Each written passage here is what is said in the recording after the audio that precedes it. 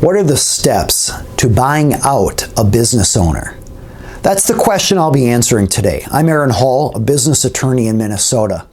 Let's jump into it. Imagine you are in a business with a partner of yours. Doesn't matter if it's an LLC or a corporation. And let's say you are not getting along well. You can't agree on things. You want to get out. You want to buy your partner out, or you want to get out. What are the steps to getting out of the business?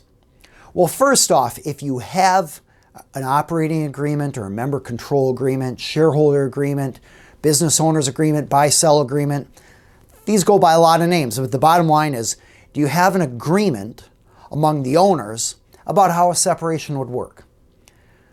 If you do, you take a look at that. That's a given. You probably guessed that.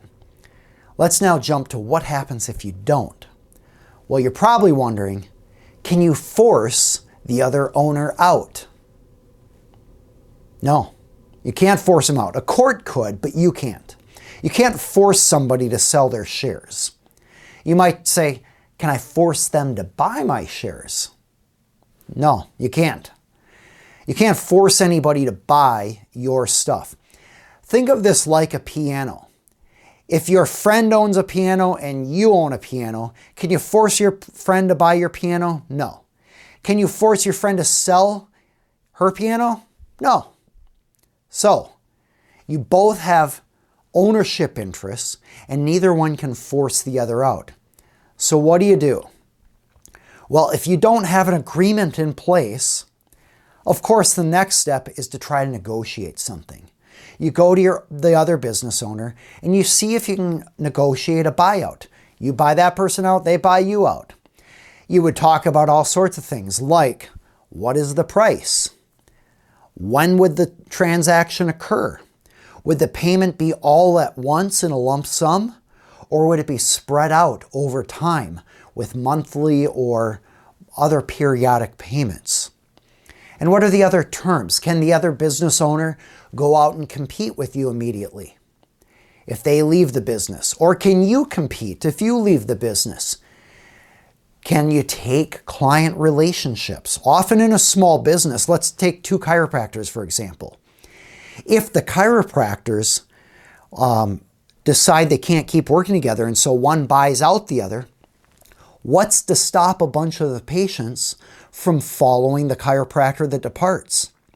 Or dentists, or attorneys, or whatever we're talking there. That's a big issue in service industries, especially where relationships are built with the business owners. All right, so let's say you work something out. Great, you can draft up an agreement. That agreement might be a one-time event where both parties sign it and there's a transaction. Kind of like buying many simple items, like buying something at the store. Or it might be like buying a house where you have a two-part transaction. You agree to the initial terms and sign a purchase agreement, but then there's actually a transaction, a closing, delivered at a different date when the shares exchange hands. That is often the case when financing is involved. So you agree to a deal, but then you need to go get some bank financing, and maybe the deal is contingent on you getting a loan from the bank to buy out the other owner. So that's what a two-part deal looks like. You agree to initial terms, and then you close the deal once everything is done in between. But what if you can't come to terms? What if you can't come to an agreement? Well, usually there is a process to apply to the court for a closing of the company. Now, this is where it gets hairy. Depends on if it's an LLC or a corporation. It depends on what state you're in, or maybe you have a partnership.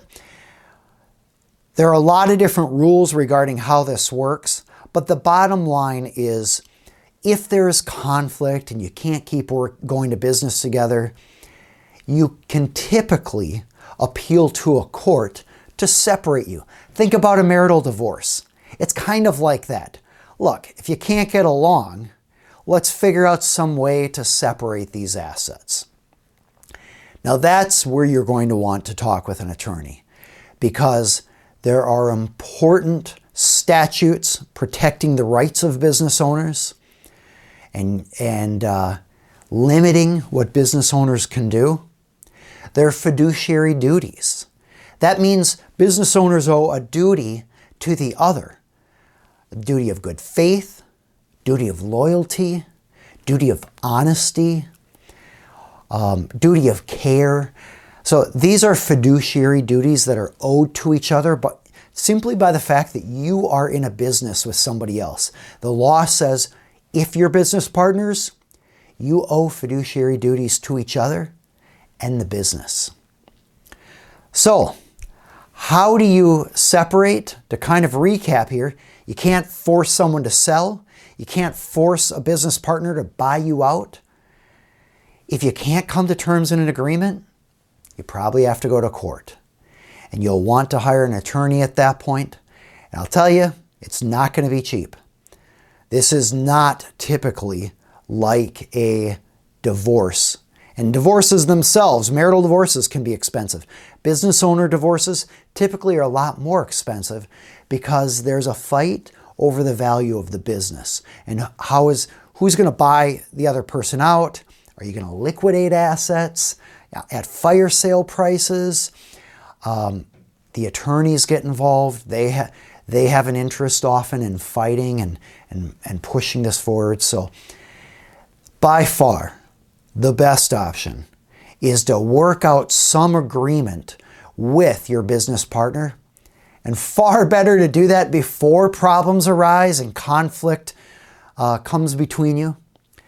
That's why doing this in advance, in a buy-sell agreement or shareholder agreement, that by far is the best way to do it.